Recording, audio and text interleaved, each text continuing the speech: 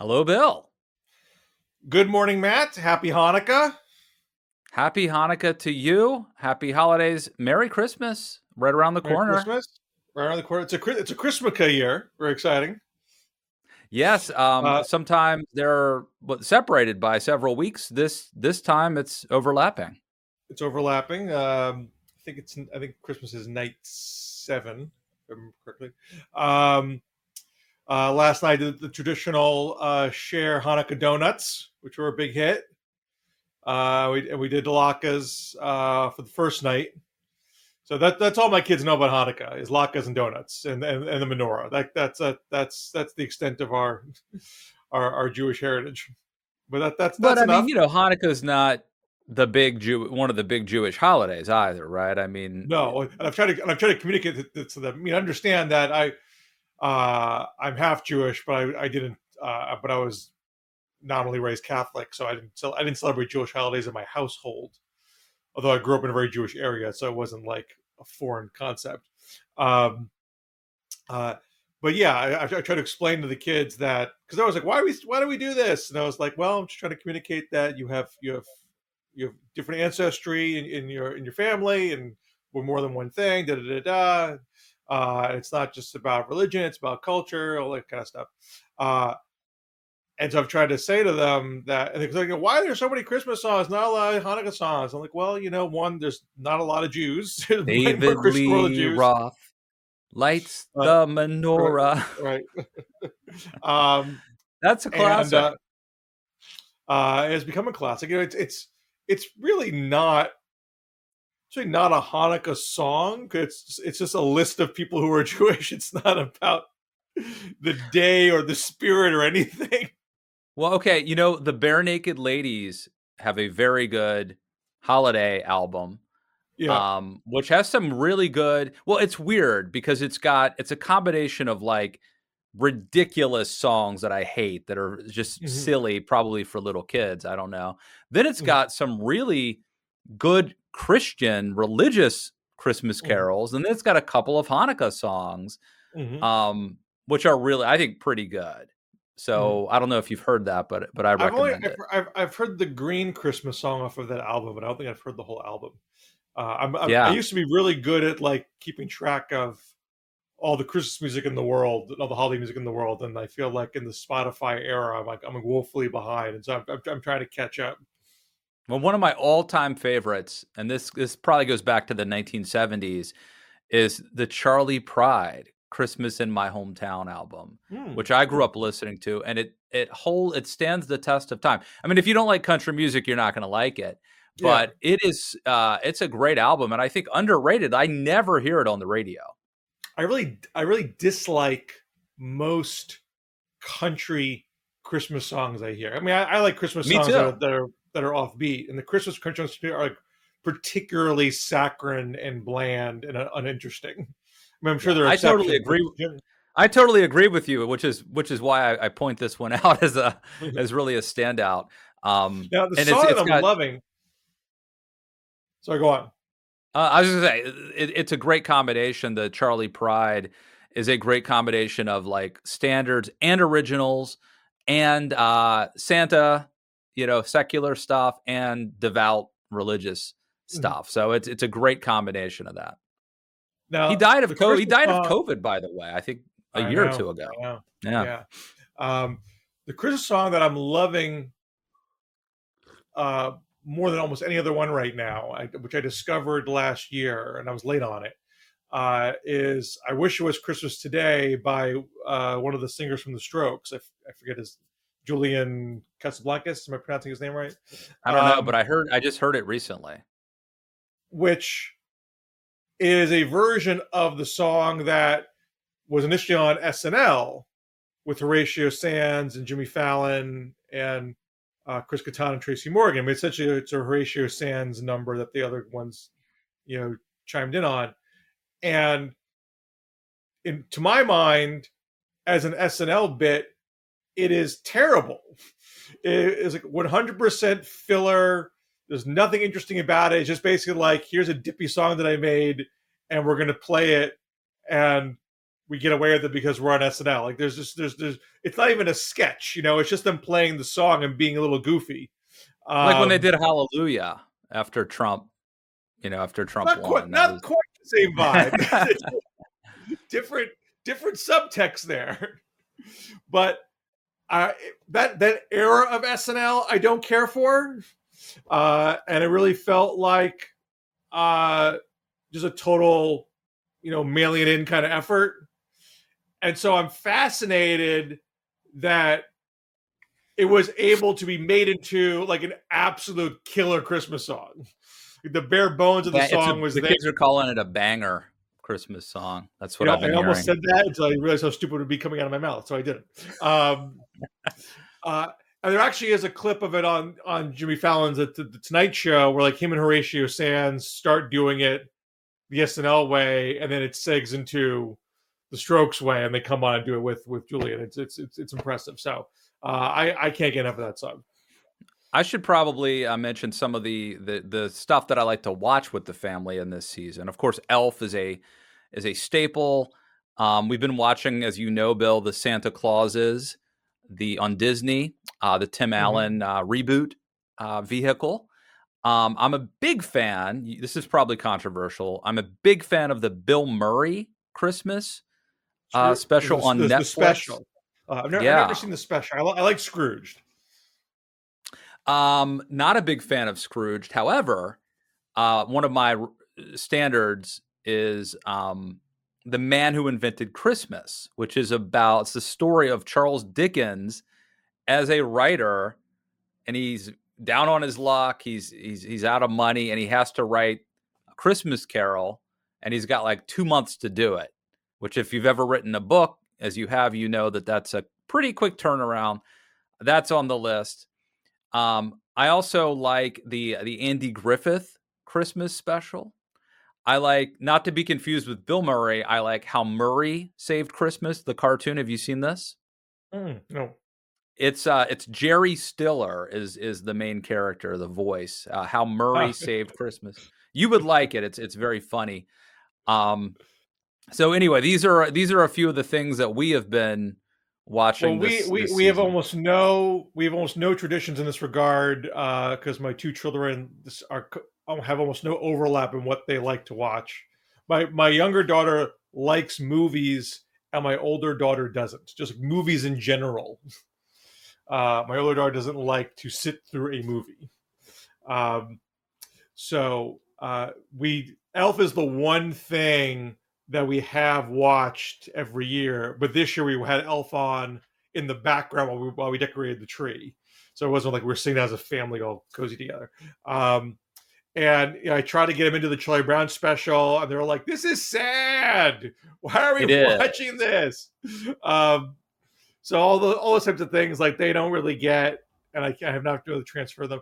I was starting to watch the new Will Ferrell Christmas movie, Spirited. Yeah, I want to see that. I have not had a chance to watch it yet. I was enjoying it. I was halfway through it, and it got too late. It was like, let's pick this up later. I was just watching it with my younger daughter, and then I tried to get her to finish, and she was like, "Yeah, I didn't really like it." So if I'm going to see it, it's going to probably be with my wife at some point, between now and New Year's when we get a minute to ourselves. But I was liking it. It's Christmas Carol. I don't want to spoil anything for you, but it's essentially an extension of Christmas Carol. That's on the list of I definitely want to see that. So I'm stoked. We should probably say if you like this kind of back and forth, Bill and I are hoping. Now, as you know, we're going to go away for 2 weeks from the DMZ. However, we're going to try to do a little video, a patrons only video between Christmas and New Year. And we might kibitz about how our holidays went, talk a little bit about. Okay. Matt, I hereby forbid you from using Yiddish. You are not allowed. What is that? That's just your shtick? I'm not allowed. I'm schwitzing over here. Come on. We will talk about the year that was 2022. We're going to talk about what we learned this year, individually, collectively, may delve a little bit into current events. Maybe something will be happening that we will not get to talk about in the DMZ. There'll be some development. Maybe Ron DeSantis will declare for president. Who knows? So, good Lord willing. Elizabeth Warren had her announcement New Year's Eve 2018. The last day of 2018 is when she had her exploratory committee announcement. So I'm going to pour me a beer. Get me a beer. What was it she said? I do think the announcements are coming. Yeah. So anyway, patreon.com/BillShare, patreon.com/Matt Lewis. And if you have been supporting us all year, whether you watched that or not, thank you. We appreciate it. Thank you for your support. And even if you're not, thank you for watching us. Thank you for tweeting about us. Thank you for liking the videos, subscribing to the videos, sharing them telling a friend. It means a lot to us. Keeps us going. And you know who else lights the menorah, Bill? Not just David Lee Roth, not just Arthur Fonzarelli, but a guy I like to call Zelensky. And that's right. This is a segue. That's what they call in the business a seamless segue to talk about. He came here, I think, in Churchillian fashion, Bill. You know, Winston Churchill came to the United States and addressed Congress at Christmas time. And so has President Zelensky, but not without criticism, Bill. And there are people who are mocking him and attacking him. And where are you on this? Are you one of them? I'm not one of them. I've not drunk the Tucker Carlson, Glenn Greenwald, Tulsi Gabbard Kool-Aid, and turned anti-Zelensky. But I thought it was an historic moment. Now I can't say if it's going to have the political impact that they want in America. Now, keep in mind that Zelensky already has the upper hand here. You know, we're on the verge of passing a very large spending package for Ukraine as part of the omnibus bill, because you have unanimity, you have consensus between Democratic leadership, Biden, Schumer, Pelosi, and the caucus broadly, and Mitch McConnell, the Republican Senate leader. Now you have some pockets of discontent. You have the far right faction in the House, the handful of people that were sitting on their hands or not clapping, Lauren Boebert, Matt Gaetz, a few others, and Kevin McCarthy clearly is sensitive to that. I don't know what's in his heart of hearts, but he makes sounds of we need more accountability, we need more oversight of the spending. Well, I'm okay as long as that isn't like a red herring. I'm okay with it. I mean, there is corruption in Ukraine, and you just give people a blank check. I think we should give them a ton of money, but I'm not inherently opposed to keeping an eye on what happens with it, as long as that's not like a fig leaf for not doing anything to help. Well, them. Right, but I think the people pushing the argument are doing it disingenuously. I mean, your point is correct. Like, you should always do your best to monitor where money's going. This was a big deal in World War II. Truman, essentially salvaged his reputation. He was seen as, a hack from out of a corrupt Missouri machine. Right. And he reformed himself as more of a good government figure by leading the commission that was tracking where our money was going, and often being used inefficiently. Yeah. You know who wrote about that really well? David McCullough, one of the we'll call him a conservative that we lost in 2022. I just interviewed Tevi Troy. Was he genuinely conservative? I don't know about that. I just interviewed Tevi Troy, my friend who's a presidential historian, and he did a piece for the Washington Examiner, and he, with caveats, included him on the list of conservatives we lost. We've got, it's PJ O'Rourke, It's Lucien Goldberg, um, a lot of names, but I think McCullough deserves an asterisk at least. But he did. I think he very much helped Harry Truman's reputation. Truman was not highly regarded. He was ranked very low. And now I think his reputation has continued to improve in recent decades. I agree.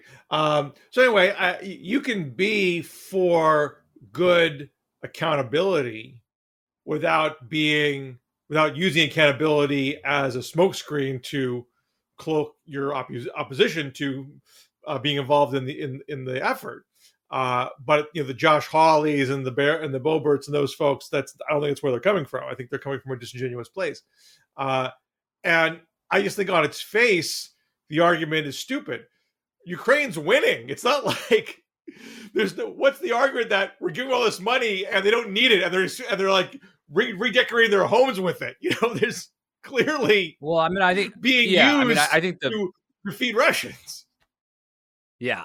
No, well, I think the bigger argument is that we're going to make Vladimir Putin mad, and that if we just let it alone, that's not accountability. That's not let's watch where the money's going. Or that is we shouldn't be their argument. If that's your argument, fine, go make that. But the accountability thing is a total ruse if that's your underlying point.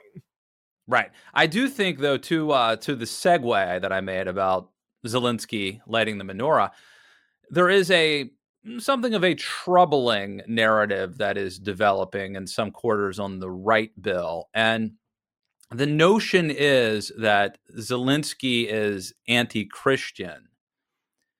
And part of the reason that this is being pushed is that in early December, the Ukrainian government started cracking down and effectively trying to shut down the Russian Orthodox Church in Ukraine. Now, the reason they did this is it looks to be, according to Ukrainian authorities at least, the Russian Orthodox Church, which is one of the two, there's another Orthodox Church that's affiliated with the Archbishop, it's technically in Turkey, but the Patriarchate of Constantinople, which I guess is Greek Orthodox. But in any event, it looks like this Russian Orthodox Church is sort of a fifth column operating inside Ukraine, basically a spy network and advancing pro-Russian Moscow propaganda. But in any event, I regardless of the merits, I think it is dangerous if this idea advances that Zelensky is anti-Christian and that he's cracking down on religious liberty and persecuting Christians in Ukraine. That obviously would be a poison amongst the conservative movement. And you could see how that would, as Republicans take the House of Representatives, how that narrative could potentially really split the Republican coalition and the support that currently does exist for Ukraine. All right, so this was the New York Times, December 2nd. President Zelensky called for lawmakers to prevent the branch of the Orthodox Christianity that answers to Moscow from operating in Ukraine. His administration would draft a law, quote, making it impossible for religious organizations affiliated with centers of influence in the Russian Federation to operate in Ukraine, unquote, Zelensky said in a nightly video address. In addition, he directed the government to conduct an inquiry into the Ukrainian Orthodox Church and its ties to Moscow, quote, and if necessary, take measures provided for by law, unquote. But he did not elaborate on how a new law would work and how it would be enforced. Several religious and legal scholars said it could face legal challenges, and without seeing more detail, they're not sure the government would proceed. Zelensky's plans may be popular with an increasingly anti-Russian populace, but they raise hard questions about what it means to be a collaborator in a nation at war and how a ban on the church would square with freedom of religion under the Ukrainian constitution. So, I mean, you can have a debate about the merits of the approach, but the place where it's coming from is not anti-Christianity, it's anti-Russia. And if there are conservatives trying to use this as a way to smear Zelensky, again, it's disingenuous. When you want to have an academic argument about what's freedom of speech and freedom of religion in a time of war, again, that's a interesting conversation to have. But if your goal is, I want to turn Americans against Zelensky because I don't agree with fighting Putin, and I think Putin should be allowed to occupy parts or all of Ukraine, just be honest with what your argument is. I mean, right. So let me read you. Sorry, go on. Yeah, that's where I was going with this, Bill. My friend and former boss Tucker Carlson last night on his show, he said this quote: "If you were a Republican office holder and Zelensky came to Washington, maybe you would, for a moment, ask him about his current and ongoing war against Christianity in Ukraine, especially if you were, say, Mitch McConnell or John Cornyn, and a lot of their own voters go to church on Sunday." He continued, quote, "You will not hear a word on television tonight about the fact that Zelensky has banned an entire ancient Christian denomination in Ukraine and then seized churches and then thrown priests in jail. According to Mitch McConnell, who apparently hasn't left his office in the mid-80s since the mid-80s, anti-Christian despotism is what most Republicans want above all." So, FYI on that. Tucker had a part of his rant last night, and I don't watch Tucker, regularly, but I was a little curious about his reaction to last night, and he had a riff where he's accusing Zelensky of dragging America into a regime change plot to overthrow Putin, and not simply to push Russia out of Ukraine's borders. And I think it goes on to say, well, what? I mean, I'm not quoting here. What would happen if Putin was gone? What chaos would that ensue? What horrors would befall upon us if Putin was gone? I'm not saying we should be, pushing regime change here, because that could spark, a wider conflict. But I'm not going to be sad if Putin's gone. Like that's not a compelling argument to me. If Tucker Carlson, you're trying to convince most Americans to not sign on with Zelensky, and your argument is, what happens if poor Vladimir Putin goes away? Like, that just strikes me as a weird road to go down.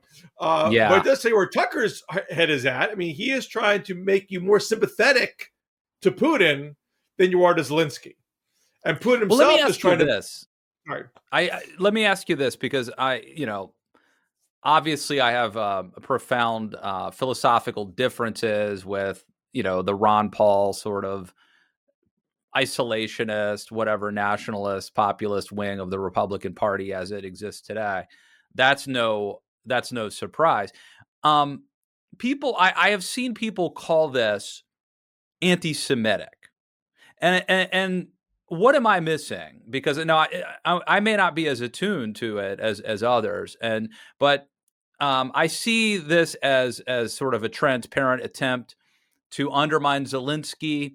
Obviously, as I noted, if you can portray Zelensky as anti-Christian, that is very damaging when it comes to, it's a wedge issue then for Republicans. But I'm not sure this is anti-Semitic. But what am I missing? Is this anti-Semitic?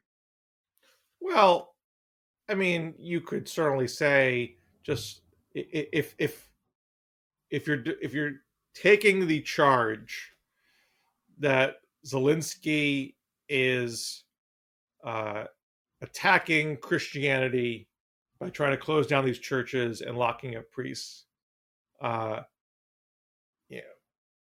you have that view and not be anti-Semitic? I guess so. It's not literally saying that all Jews are bad and Christianity is better than Judaism.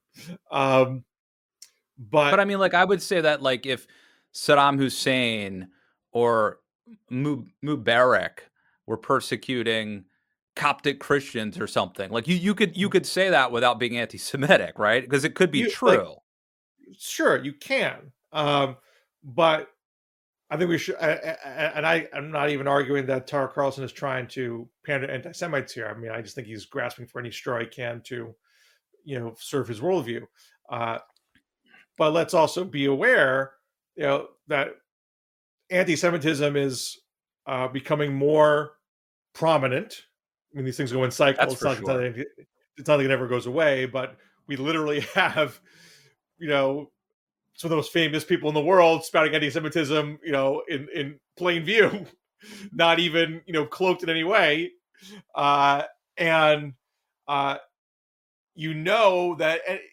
that in anti-Semitic corners, they're going to take that sort of argument and graft anti-Semitism onto it. It's not hard to do. Well, if you're a hop, skip, and a jump away.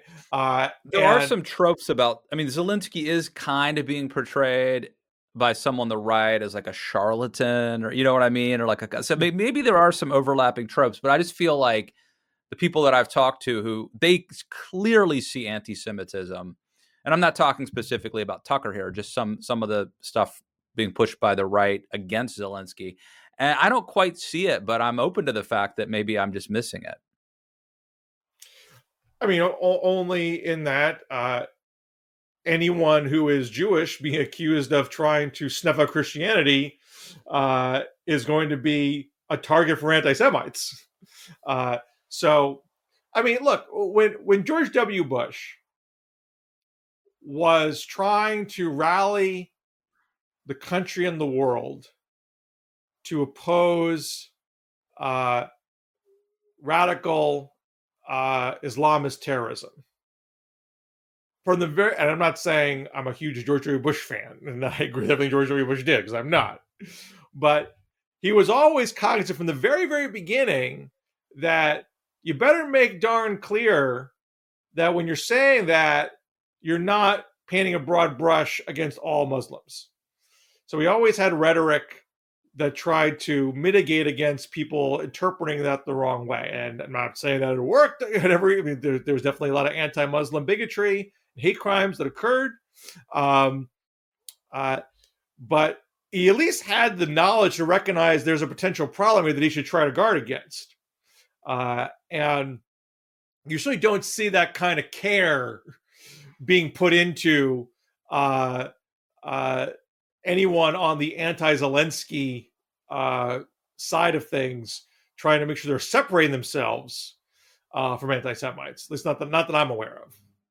All right, Bill, you've when you mentioned George W. Bush, it triggered a memory that I had of something that happened right after you and I taped last week, which is you were attacked by the Young Turks, right? By right. And I think it had something to do. They played a video. You might not have even seen it, but they played a video, and they said that like you were. Because you were critical of Bush. They mentioned back in the old days when you were like a left-wing blogger and that you were critical of Bush back then. That's what reminded me of it. But tell us, what was this controversy, and is it in the rear view, or are you still under attack? Oh, I'm not being attacked for it right this precise second. Well, let's get it going again then. Let's reinvigorate this. What's funny about the whole thing, and this is obviously a very abrupt segue from Ukraine, but this is when Sinema announced her becoming independent. And I had a thread that's that basically, it wasn't even arguing that this is all the left's fault and poor Kyrsten Sinema is being wronged here. I was clearly saying there's blame to go around on all sides at the breakdown of the relationship between Sinema and the Democratic Party. Yeah. But my basic point was, if you were somebody who was calling for primarying Sinema and accusing her of not being a real Democrat, congratulations, you won. You got your way. But keep in mind that the last time this sort of thing happened with Joe Lieberman in 2006, when he was primaried, he lost the primary and then stayed in the Senate, winning as an independent. He became a much bigger dick because his base support was no longer tethered at all to the progressives in his state. This is not wholly analogous because she didn't lose a primary. She's essentially jumping ship before the primary. But she's basically removing the progressive faction of the Democratic Party in Arizona in her base of support. And so she doesn't need to cater to them anymore. By the way, I don't know if you saw the latest. according to the Huffington Post, Democrats are not going to allow her to utilize their database, I guess we call it voter Why should vault. they? She's not a Democrat. I mean, that's they might want to pretend that's a she reasonable is. response. What's that? I had a friend of mine who is sort of a nerdy kind of, kind of looked like Steve Jobs, and he had this girlfriend. Picture Aunt Becky from Family Matters. What was that show called with Uncle Jesse? Full House. Oh, Full House. That's it. Full House. Picture Aunt Becky. And I only know this because I'm being forced to watch Fuller House right now. Well, I know you're a huge Candace Cameron booster and all of her cause. So he looks like Steve Jobs. His girlfriend looks like Aunt Becky from Full House, circa 1988. And his philosophy was, I'm just going to pretend that this is my girlfriend. I'm going to act as if she's my girlfriend. Well, they're married now and have a kid. And so if I were Democrats, I would act as if Kyrsten Sinema is still a Democrat. It's like, we never got the memo. Sorry. But that's not what, I mean, the whole reason why this is happening is, the primary challenge is already afoot. Ruben Gallego has been actively, running, in everything but name, for over a year. The Arizona Democratic Party already censured her, over the whole filibuster voting rights brouhaha. So, like, clearly the relationship had already broken down.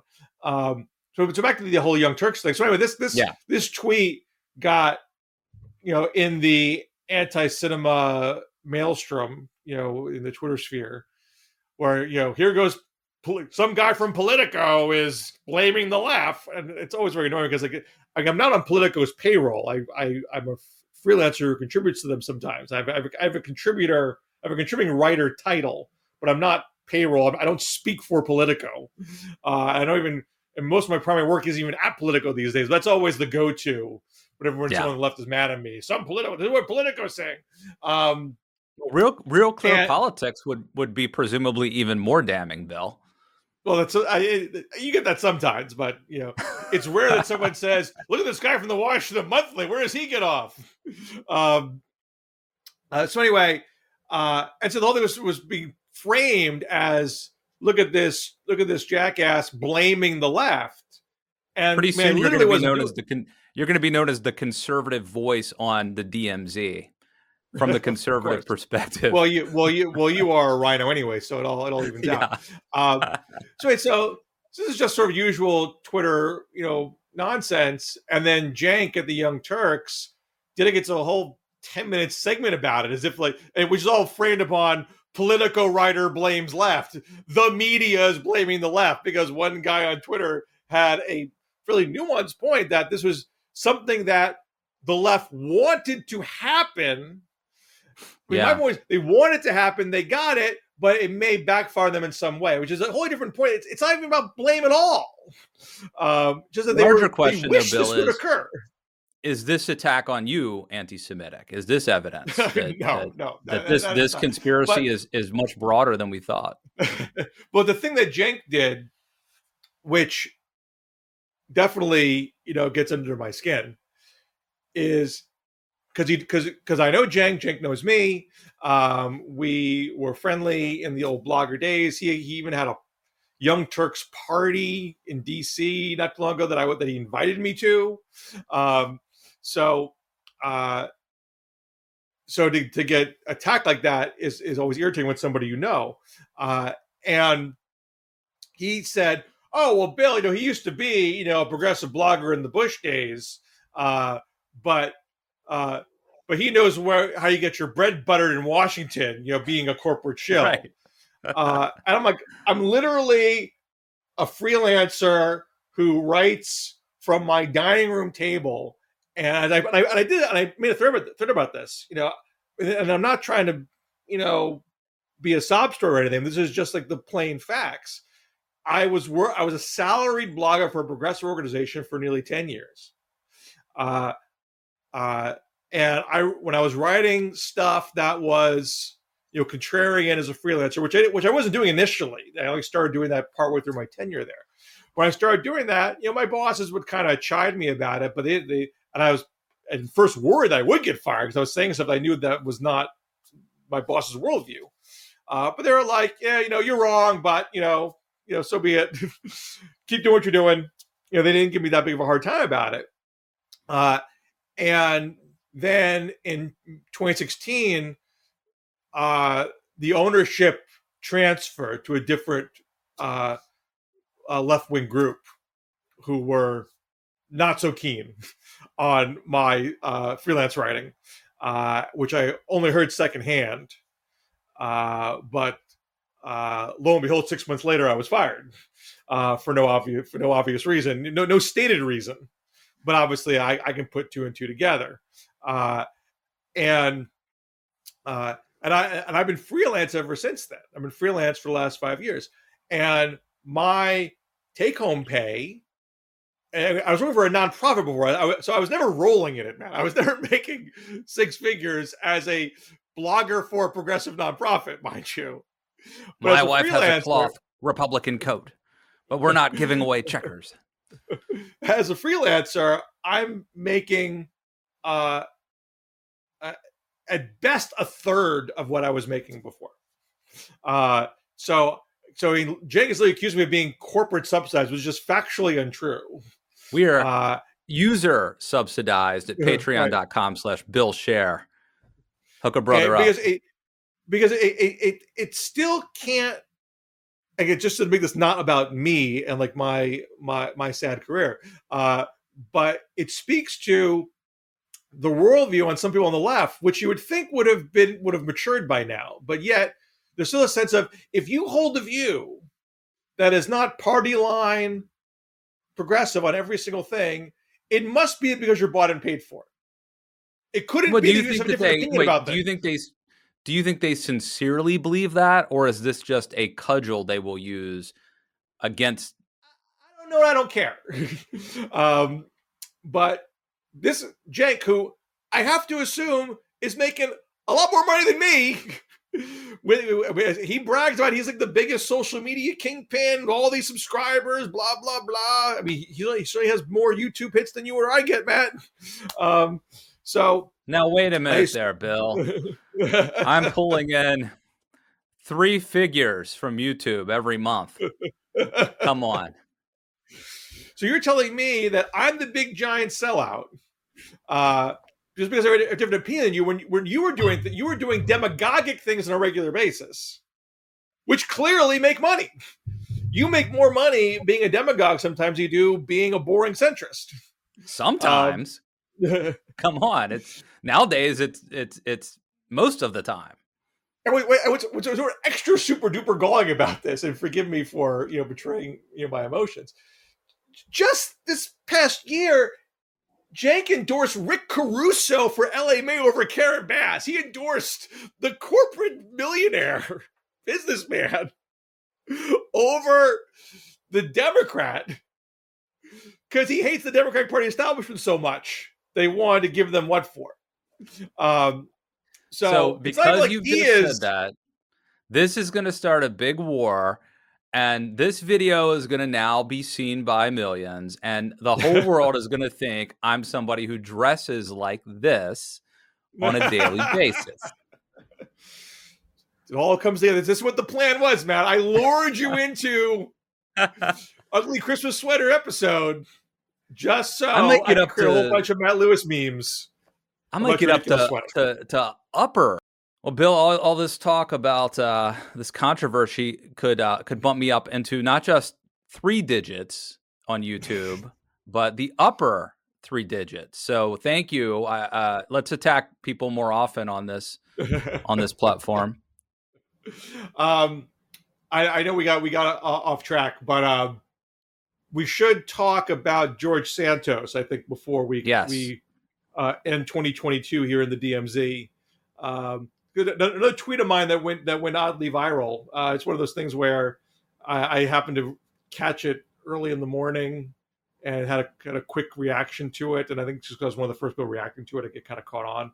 But when I saw the story in the Times about all of his pathological lying about his background, I said, this is a colossal failure of journalism and opposition research for this to have come out a month after the election. And I immediately felt a little bit bad about the tweet, one, because I thought the piece that published was a very well done piece. It was very good journalism that was just published. It just was late. And, I didn't know exactly for sure what happened on the Oppo research front. And I learned after the tweet that the Democrats, the DCCC, did an 87-page Oppo dump on him, which, didn't have all of that stuff that was in the Times piece. Did have some of it, but it's a literal dump of a memo. It's just like, here's everything. It doesn't weave much of a narrative, and it didn't really stress the lying part as it did the MAGA part. Right. And so there were some people in my thread saying, why are you making this about Democrats? This should be about the media. This should be about Republicans. I'm going to get you about all these things, but certainly, I mean, everyone involved in this should be looking at what did we do wrong here, so we don't make these mistakes again. Yeah, and for those who don't know, and I assume everyone watching this knows, but I don't think you told the story. Basically, this guy got elected to Congress based on what appeared to be a completely fraudulent resume. I mean, it's unclear where he got his money. We just found out that he was married to a woman before. He's the first openly gay Republican to be elected. We didn't know he was married to a woman before. That just, the Daily Beast reported that. There's a whole bunch of pretty much everything. He claimed to be Jewish. He claims to be Jewish, right, and doesn't have any Jewish background. Everything in his bio is now called into question or uncorroborated. I mean, I'm portraying this in the most, I think, favorable possible light.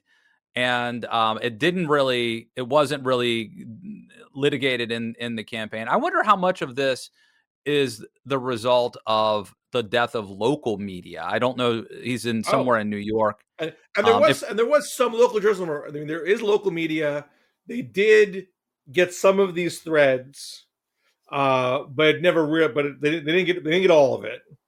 Right. So I ran a congressional campaign in North Dakota in 2004.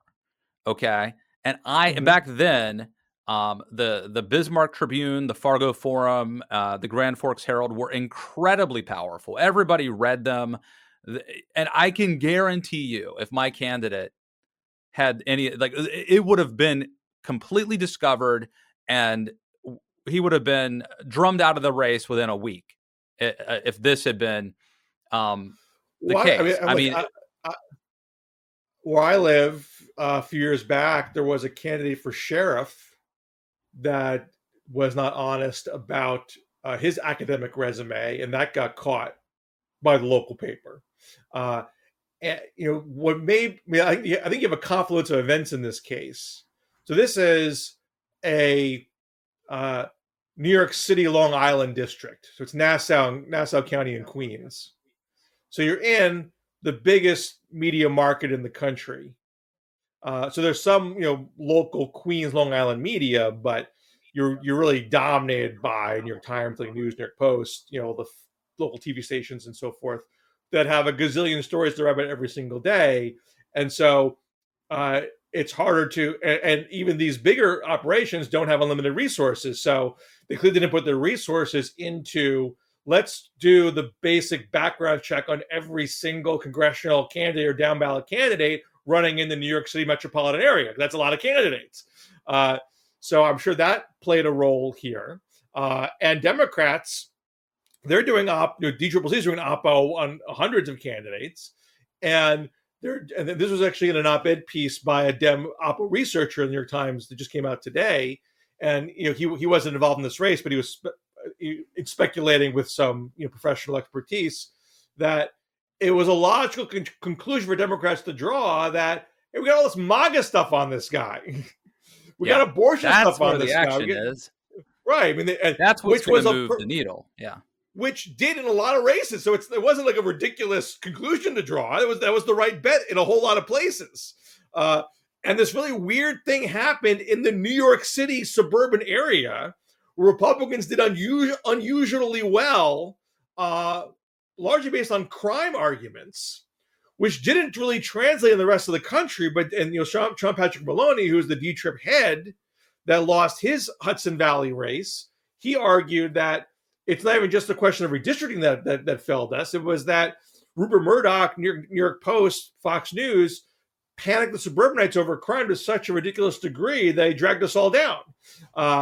And so maybe if you could have gotten out that this guy is just a straight up liar, maybe that would have overcome that dynamic. But they didn't. They just didn't see it coming. They didn't see how dire and how unique their predicament was in this particular area of the country. So you have a lot of factors coming in here. I would say, Bill. But yeah. One other thing I would point out, and we probably shouldn't go too much longer. But one other thing I would point out is I think that this is evidence of a culture of corruption or whatever, a culture in the Republican Party that not only is going to now have to defend this guy and seat him as a congressman because they have such a narrow majority in the House, but that it serves as a magnet for people like this, like Marjorie Taylor Greene, 2 years ago, elected in Georgia. When I used to do campaigns in the olden days, we had people like her. They didn't get elected. They came and volunteered, and people would be like, okay, we'll let her in the basement stuffing envelopes, don't even let her go door to door. We don't want anybody talking to her. God knows what she might say. And I think that the Republican Party today is attractive to people like George Santos. So the character, remember how Mitch McConnell talked about the sort of character issues or deficiency, candidate quality, I guess was the word. Candidate quality is going to be an ongoing problem for the Republican Party in the new year. Well, this guy won. I mean, candidate quality made them lose a lot of races. They won this one. I mean, it's an exception, and I think it really. I don't think it really had to do with the quality of the candidate, but Trumpism is a magnet for sketchy people who might otherwise not think they could run for office and win. They have been given a permission structure. And I think that this is indicative of a culture problem on the right to some degree. You've no argument for me there. What I don't, I'm ignorant about this. I don't know how he got the nomination. He had no primary challenger. So he was the primary. He ran before. Canceled. I believe he ran and lost 2 years ago. Correct. So I don't know if the people in the party knew this guy was sketchy and thought, who cares? Or they just didn't know. And he was the one guy who raised his hand, so we got it. I know there was one quote, I think one of the local papers that said, we don't want to touch this guy with a 10-foot pole. Now, they did touch him. He did get some national money.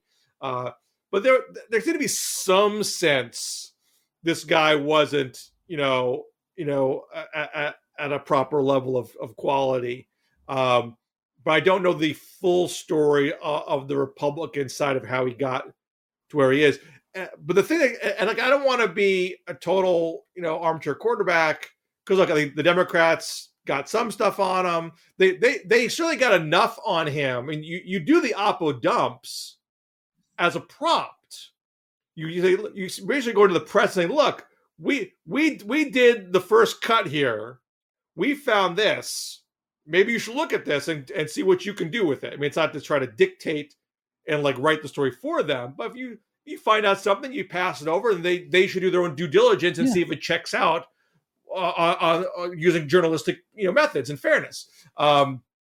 It doesn't seem like it was all pursued robustly by the bigger organizations. And the thing that I find most galling is, I mean, this is sort of journalism 101 stuff. You check the basic resume. It's some things might be harder to find in the chaos of a campaign.